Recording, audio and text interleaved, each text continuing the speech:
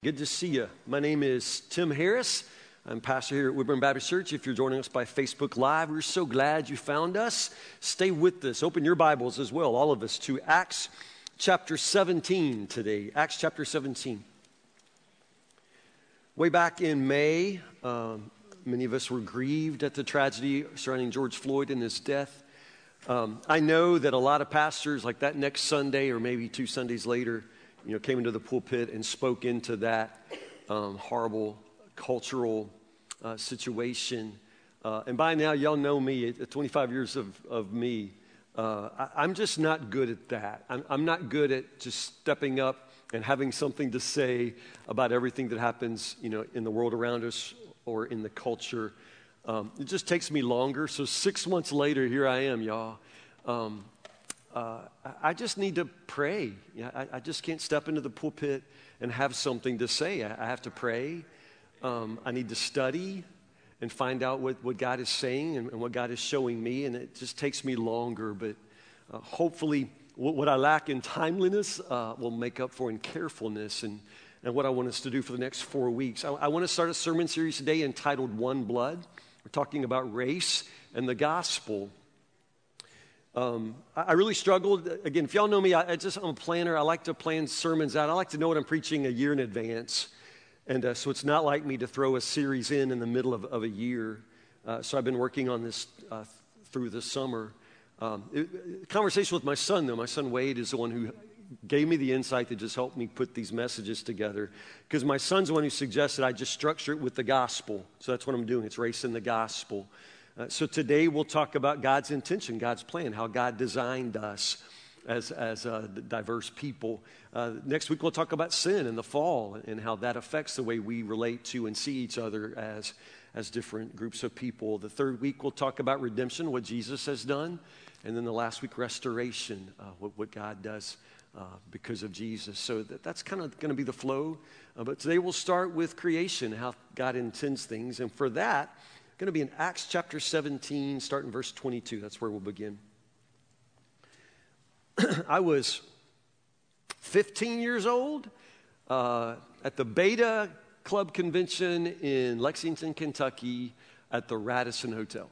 Now I'm just a redneck, Woodburn kid, so I felt like, this was awesome. I'm in the city, big city of Lexington. I'm in a swanky hotel. I don't know if y'all noticed, there are no swanky hotels in Woodburn. So I just thought I was really somewhere. It was awesome. With my friends and just a room full of guys. Beta Club, I think we're supposed to be A and B students, but every guy in that room, we are dumb as snot. I mean, we're just dumber than snot, every one of us. But anyway, we're smart enough to know that we're in Lexington and we're away from our folks and it's a hotel and there are girls there. So, this whole week just becomes about meeting girls. But how are you going to meet girls? We're smart guys. But how do you meet them? Well, I don't know how it works now. I really, really don't. But back in the day, if you knew the room number of a hotel room, you could call that room. Like, you could call the phone in that room. All you had to know was a room number. So I'm thinking, y'all, the reason girls ain't calling is because they don't know our number. So I took toilet paper. See, I don't get in the Beta Club by being stupid. I took toilet paper and I put our room number like on the window that faced Lexington. Top floor, so I've got a room number, giant white, toilet paper letters. So then girls could know, and then girls could call.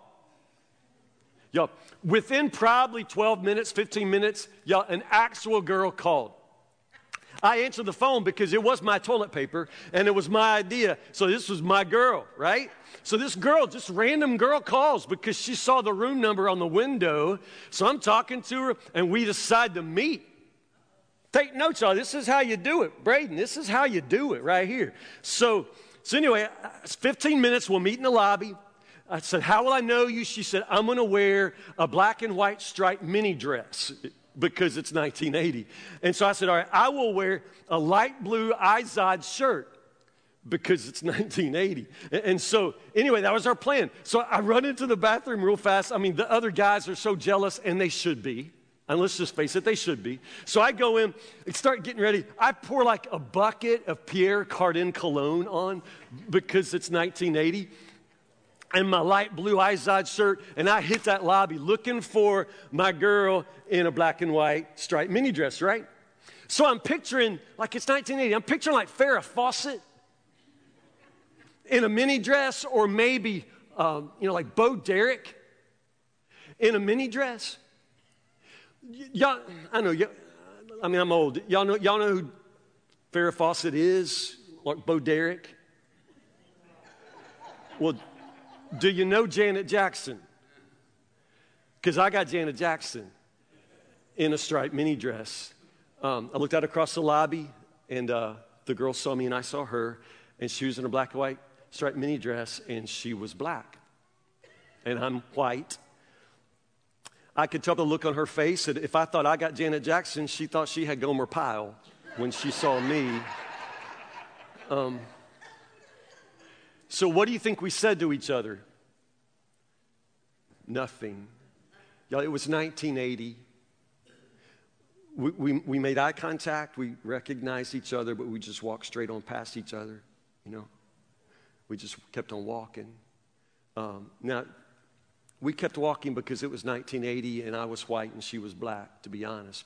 Now, to be honest, she should have walked past me, not because I'm white, but because I'm an idiot who put my phone number on the window and toilet paper. That's all she needed.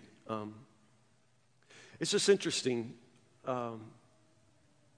That pretty girl and I walked right past each other. We can say because it was 1980, but we had both grown up after civil rights. I'm 55. My entire life, I always went to school with African-American children. I've always had friends in school that really wasn't a deal. So our parents and grandparents, the generations before us had fought the fight to bring down the walls between me and that girl in the black and white striped mini dress that day. But the fact is, it was 1980, and she was black and I was white, and there was still a wall in our heads. You understand what I'm saying? The civil rights wall may have come down, but there was still a wall in our heads. Martin Luther King said this when he's talking about racism and race. He says the heart can never be totally right if the head is totally wrong. The heart cannot be totally right if the head is totally wrong. And when it comes to thinking about other groups of people, other kinds of people, let's just be honest, a lot of us, our head's not totally right. Now, our hearts are wrong as well, but our heads aren't right. I grew up in the South, as many of you did. I grew up with a very loving family. I had a grandfather that I just loved. I loved my granddaddy. He took me fishing. Thought he was one of the smartest men I know.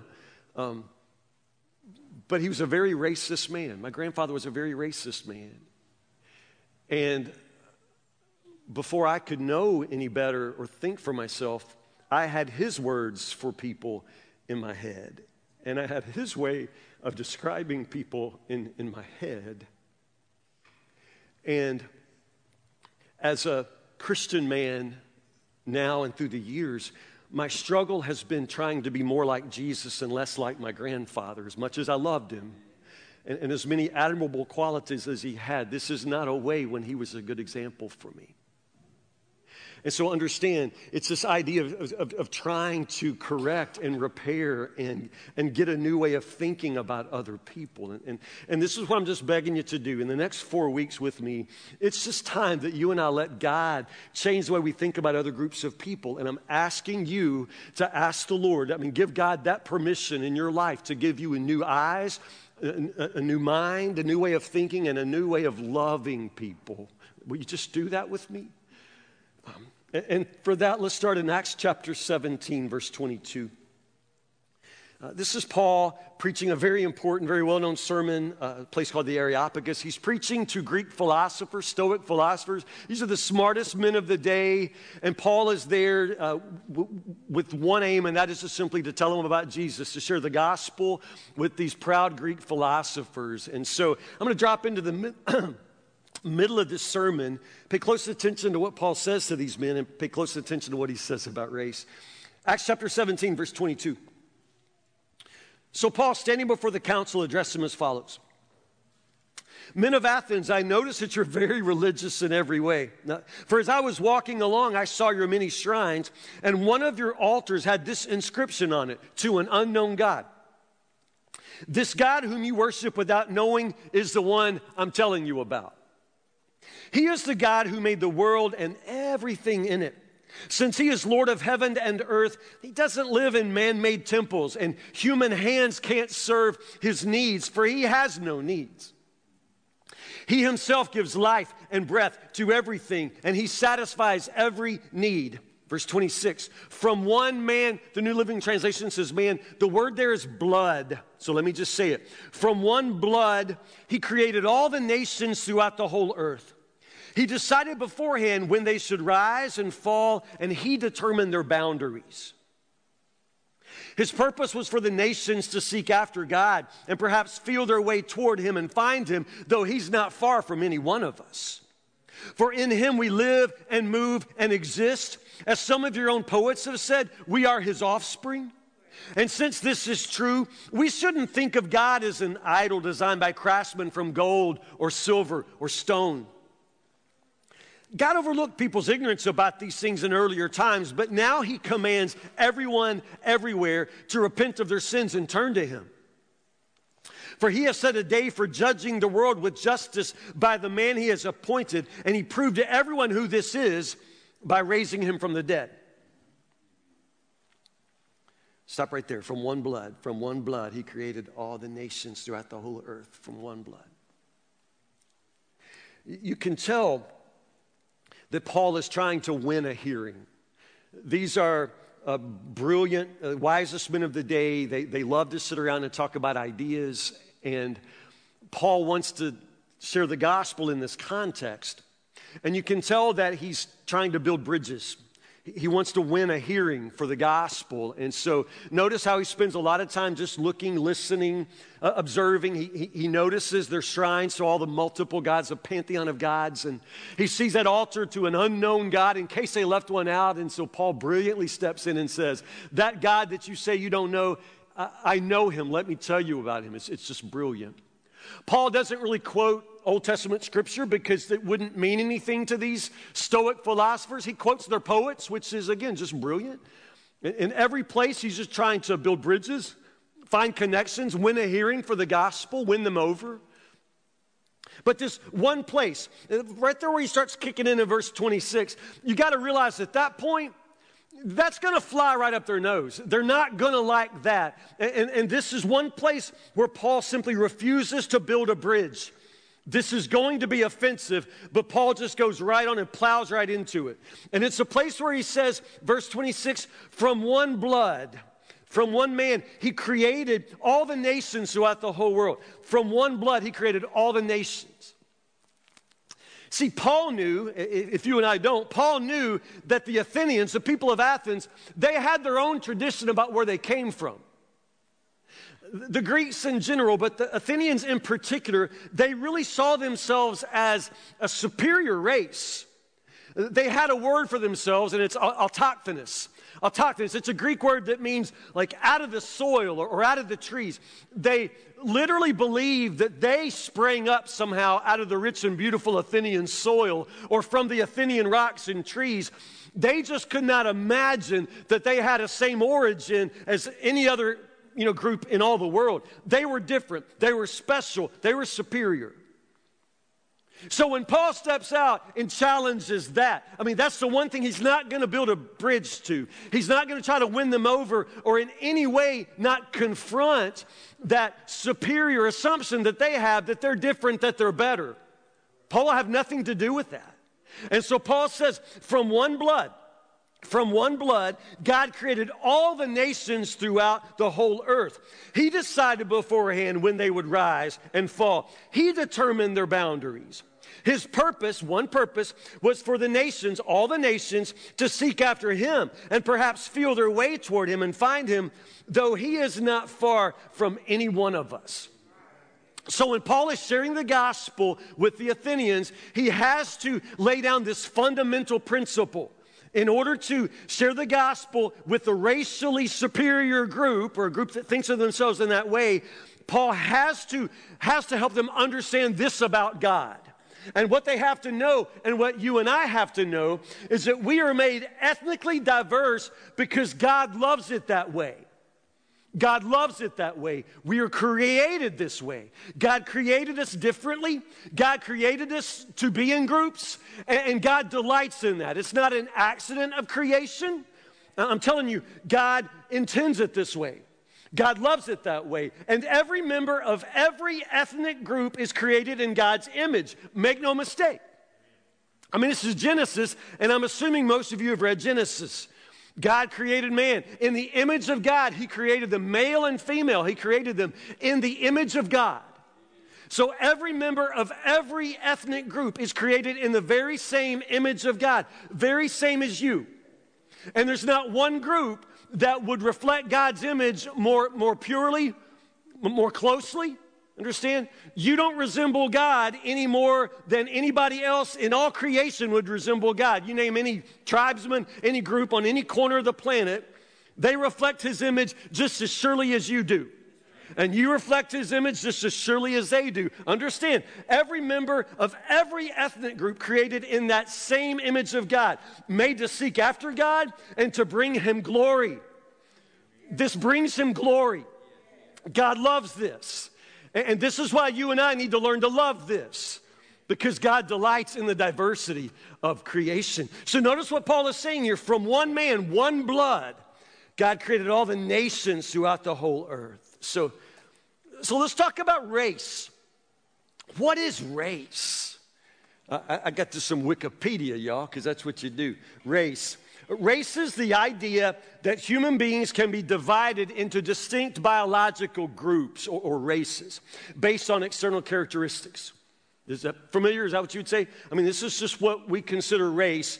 That idea that human beings can be divided, identified by external characteristics and then put into groups.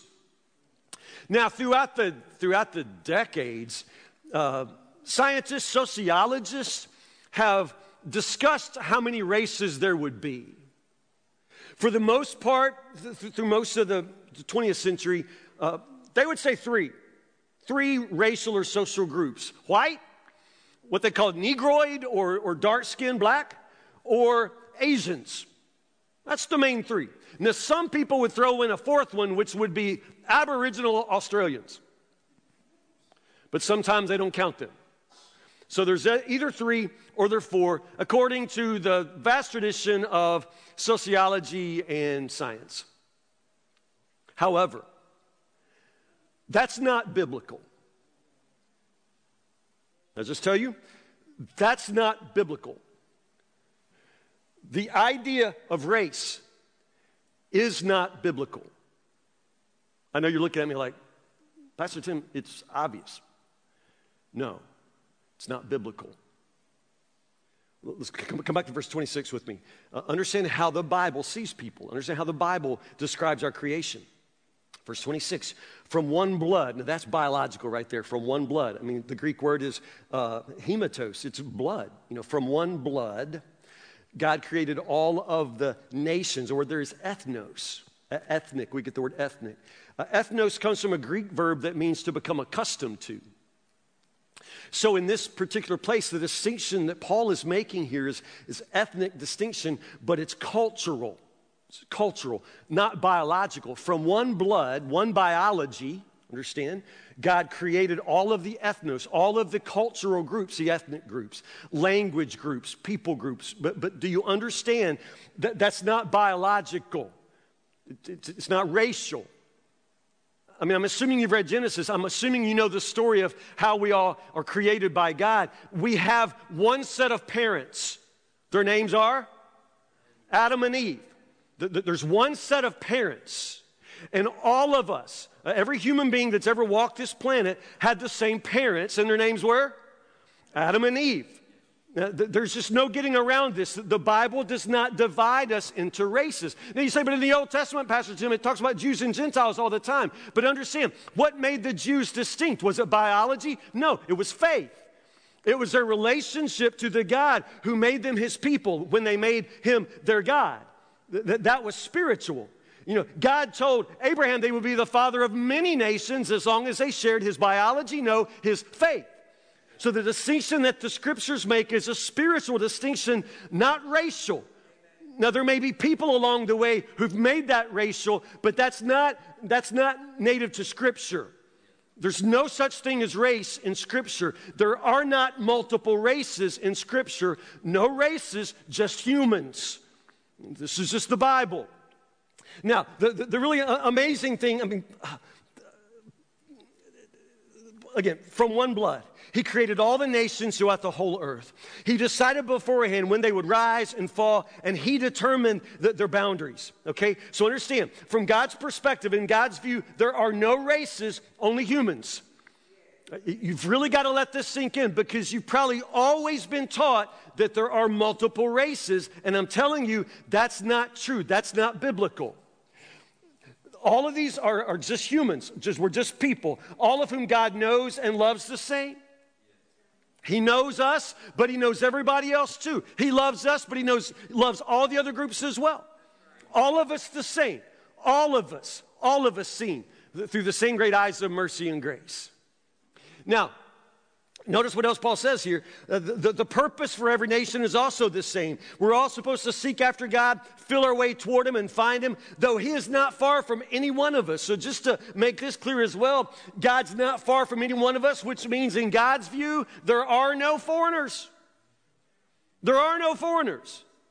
Now, you think about foreigners, and a foreigner is anybody that isn't like you. Doesn't speak your language, or somebody who's not from here. But I'm telling you, from God's view, there are no foreigners. God is at home in every culture. God is at home with every group. God hears the prayers of people of every language. There are no foreigners to God. God does not see people the way you and I see people. But we need to learn to align our vision with God's vision, because God is God. You with me? Are y'all with me? Because I can't tell. All I see are eyeballs and masks, and I can't tell if y'all are about to charge the stage. I can't tell. I'm telling you, it's just Genesis. I'm just speaking biblically to you. I don't need science to confirm anything about the Bible because I just go with the Bible. But this is one of the amazing places where science, contemporary science, current science is right on the same page with the Bible, and I love that. I mean, y'all may not pay attention to science, but there's an amazing scientist named Francis Collins. I've mentioned his name before because he's one of my heroes. Francis Collins is the leading scientist in the United States. He's the director of the National Institute of Science. He is the director of the Human Genome Project, that great project that mapped out every single sequence in our DNA, the whole human DNA genome. Francis Collins is the man who directed that project. They've mapped out every single chromosome in our body. It's amazing. Francis Collins is a Christian. He came to faith in Jesus because of his work as a scientist, and I find that equally awesome and amazing. But what Francis Collins and others are telling us now, based on genetics, is that there's no such thing as race. Like genetically. A scientist cannot look at your DNA and tell you what race you are because there's no such thing as race. Like, if I say it over and over, will y'all start to believe it? There's no such thing as race. Like in your DNA, there's no such thing. No such thing. Amazing, huh? I mean, just mind blown. I think it's just absolutely thrilling. Scientists say that every single person, every human being on the face of the planet, it's just scientists, they say that we all obviously share the same mother, like one mother. Every human being that's ever lived came from one mother, and scientists call her mitochondrial Eve because they can see her marks in the mitochondria of our cells. We all have the same mother, mitochondrial Eve. The Bible just calls her Eve. But do you understand that science is confirming exactly what I'm saying? But it's what the Bible said from the very beginning. There's no such thing as race. There are not multiple races. You say, oh, Pastor Tim, that's crazy. I can look and I can see people are different. Yeah, people are different. They are. Obviously they are. And there is a genetic determination. You have a gene that says what color your eyes will be or what shade of melanin your skin will be. But skin is skin. It's the same skin. And genetically, we're all the same. Any of you done the deal where you like, spit on a Q-tip and get your DNA, like get your genetic profile? Have you done it? Yeah. Anybody else done that? Have you done it? It's kind of amazing, but when you do that, you'll notice they don't tell you what race you are. You know why they don't? Because there's no such thing. They can't look at your genes and tell what race you are. What they tell you is the geographic origin, your ancestry and geography. So they'll tell you where your ancestors were from. And often it's, someplace, Central West Africa. Everybody has some African in them. They may tell you, Northern Ireland. I mean, they'll just tell you a geography. They'll tell you a geography, but they won't tell you race because there's no such thing. Now, understand how this works. When God created us, male and female in His image, He gave the entire human race, one race, He gave the race one mandate. What was that? Go be fruitful, multiply, and fill the earth. Fill the earth. So that was God's intention, that we just go fill the earth, live everywhere, all kinds of places, just go live. Now, God designed our bodies because God is a brilliant creator. God designed our bodies in such a way where your ancestors went to live, their bodies adapted to that. So if your ancestors went and lived somewhere where it was freezing cold and the sun never shined, your melanin, your skin got really, really light so that you could absorb more of the sun and your body could make more vitamin D. If your ancestors went and lived somewhere in the tropics where the sun was blazing all the time, your ancestors' skin got dark. God made our skin to adapt. So your ancestors' skin will be darker. And they'll pass it on to their children. But to understand, skin's still skin. It's the same skin. And your skin will do that wherever you go. It's just skin. It's still just skin. There is no such thing as multiple races. Genetically, scientifically, no matter how you look at it, there aren't multiple races, just one extended family, glorious and diverse. Glorious and diverse. God loves it this way. He loves it this way. But you and I struggle. Why do we struggle? Our heads aren't right. Our hearts aren't right. But we're going to work on that, right? The Holy Spirit's going to work on that.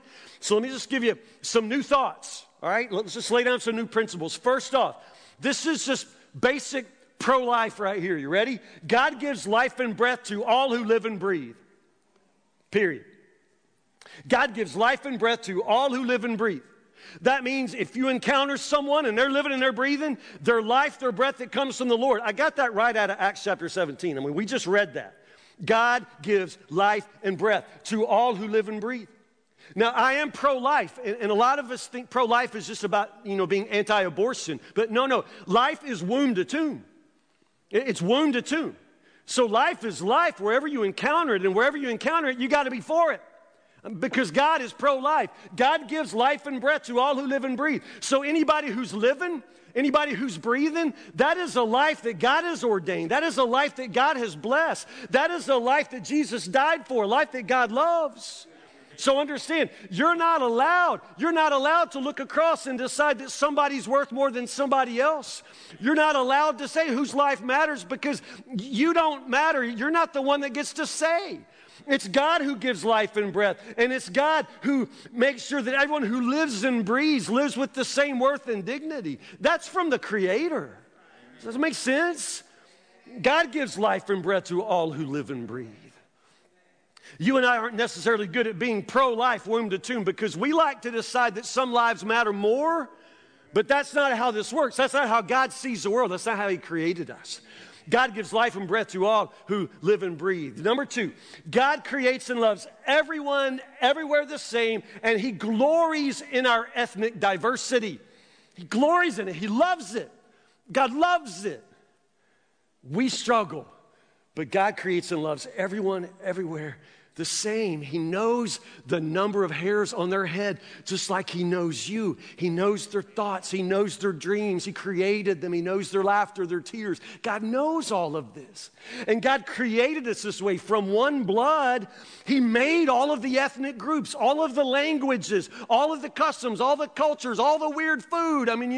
God glories in all of that because all of those people are made in His image. And it's beautiful.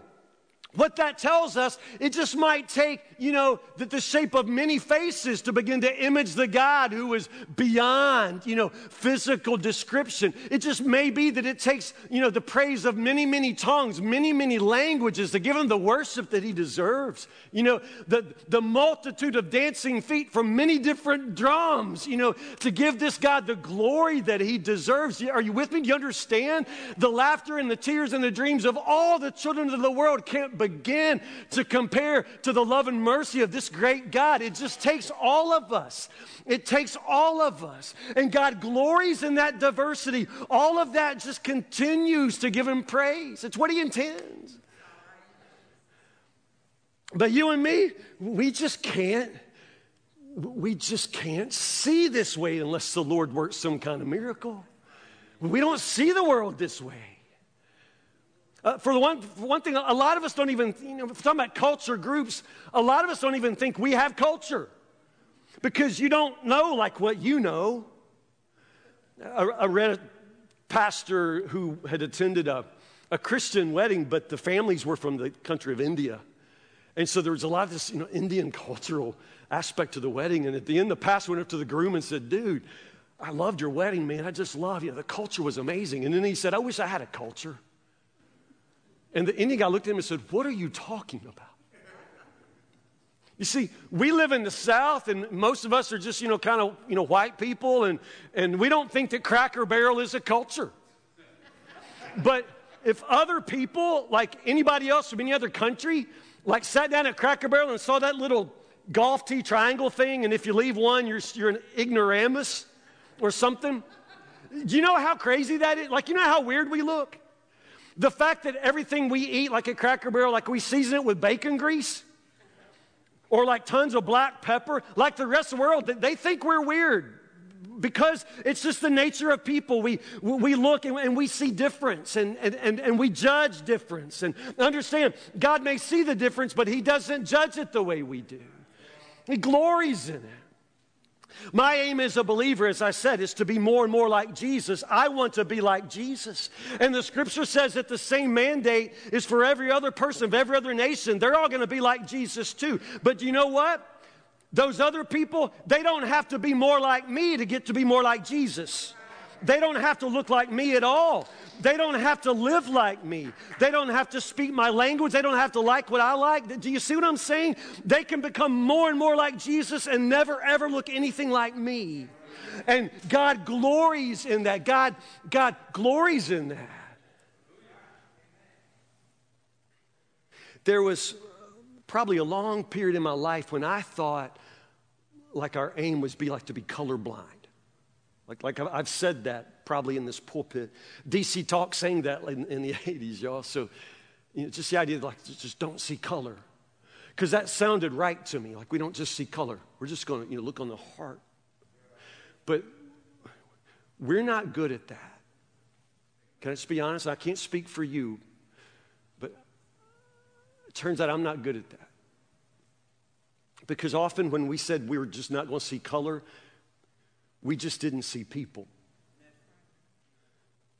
It wasn't color that we were blind to. It was people that we literally erase because we don't know how to see them. I went to Southern Seminary in the 90s where I prepared to be a minister. It's a great school. Again, I'm from Woodburn, y'all, and I had never really lived in this. Louisville's the biggest city I've ever lived in, and the seminary was amazing because of its cultural diversity. As Baptists, we've been sending missionaries all around the world, forever. And we have a great fruit of ministry of the gospel from all over the world. And often those men and women will come to Southern Seminary to prepare for ministry too. It's the first time in my life I've just been in that kind of setting, and I loved it. I just loved it.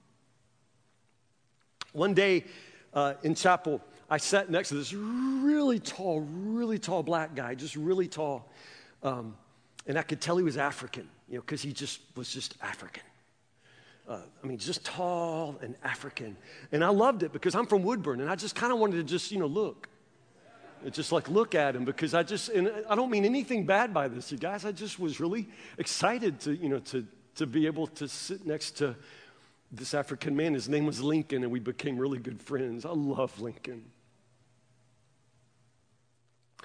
My first moment was when we stood up to sing. I thought, he's going to sing African, you know. He grabbed the hymnal just like I did, and he sang all the hymns, you know, like without even looking at the words. It was over. I said, Lincoln, how'd you know all those songs?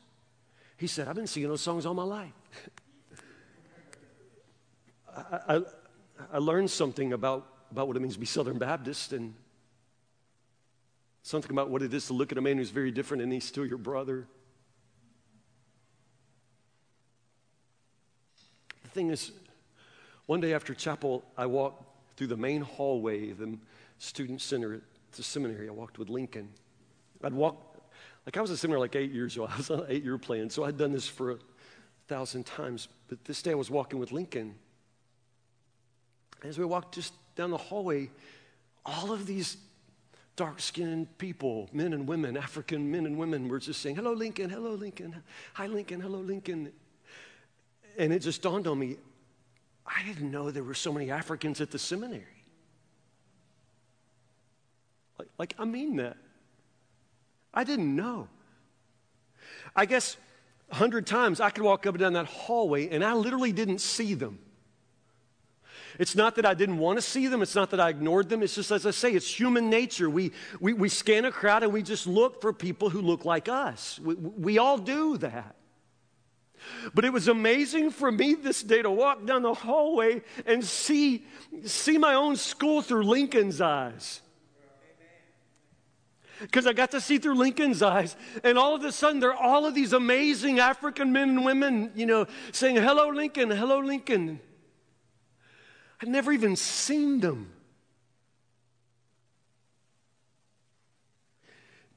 Do you understand what I'm saying? It's not enough to say you're going to be colorblind because you end up just literally not seeing people. And we have to see people. We want to see people because understand this. In learning to see others who were different, I learned to see a different side of God's own face. Understand this. We're all made in God's image, right?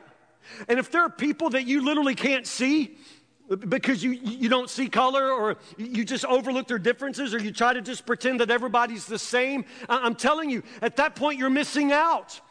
Because what makes us different is amazing and it's beautiful and God delights in that. And that person who's different from you, when you learn to see them, really see them and know them and love them, you're going to learn to see and know and love something greater about the God that you've served all of your life. Because it takes all of us created in His image. You'll begin to love God more deeply when you learn to love and see people more deeply. You've got to learn to see. Because when you can see people, you'll begin to see more and more of the gracious goodness of the God who made us all. Does that make any sense? Learn to see a whole different side of God's own face.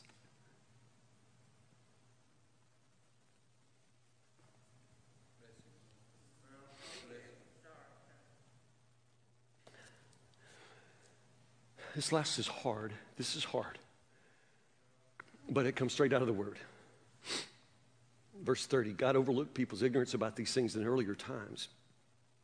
But now He commands everyone everywhere to repent of their sins and turn to Him. You know, I said that, that day at the Radisson Hotel, I was ignorant. I was just dumb.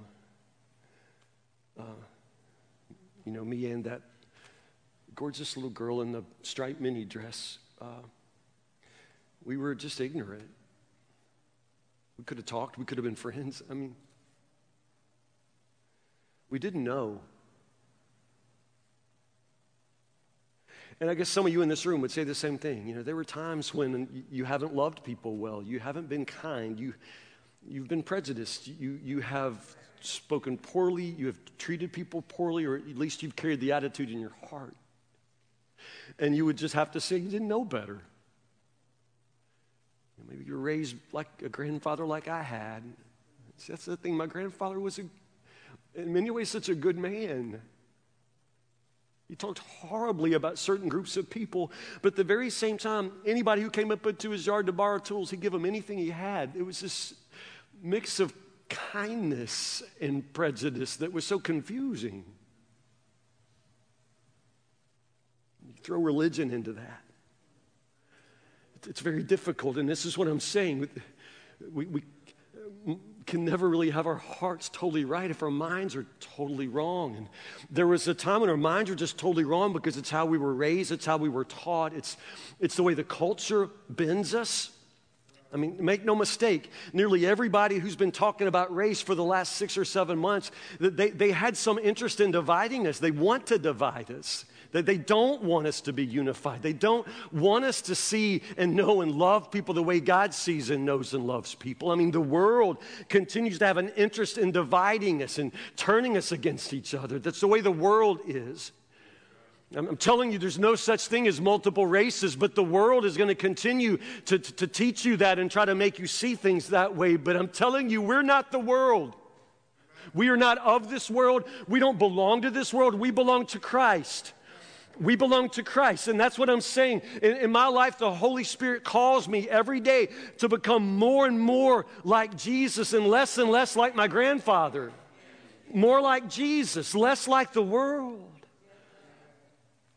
So there was a time when we could say we were ignorant, but this is what Paul says, and this is the bridge he refuses to build.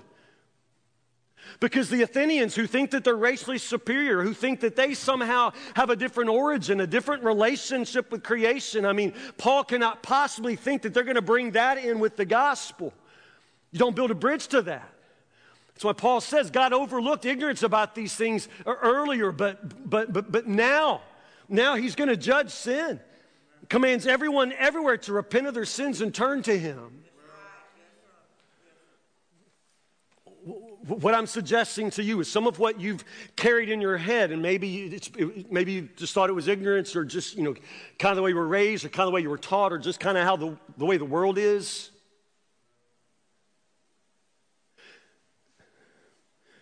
God overlooks ignorance, but he's going to judge sin. And what I'm really asking you to consider is some of what you've just sort of allowed to live in the back of your mind because it was ignorant. You need to call that up and confess that as sin. It's sin. You cannot say that you belong to Jesus and then not love the people that Jesus loves. And you want to know the people that Jesus loves? All of them. All of them.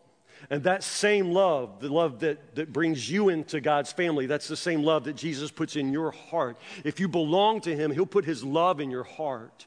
You can't say you belong to him and then not love the way he loves. You can't do that. Maybe there was a time when you didn't know better. I know there was a time when I didn't know better.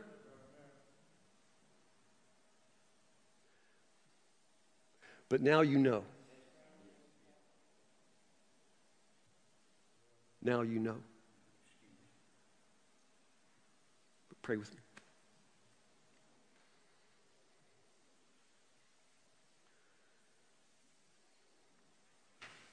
God, you told us to love our neighbor as we love ourselves.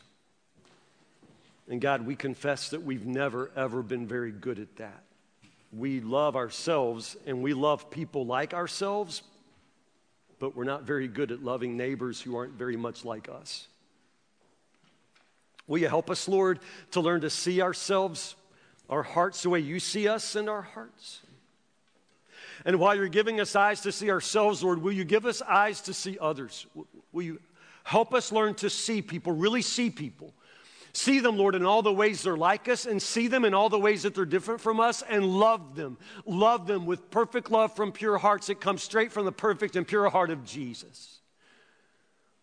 Oh God, if we could change ourselves, if we could empty ourselves of all of the ways that sin has affected our thinking, our upbringing, if we could somehow erase all of that, Lord, we would have done it a long time ago. We carry it with us.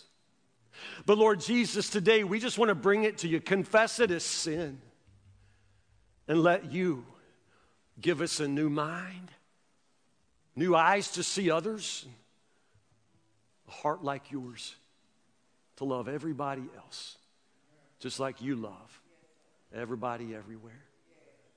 Can't do this without you, Lord. That's why we pray these things in the name of Jesus. Amen.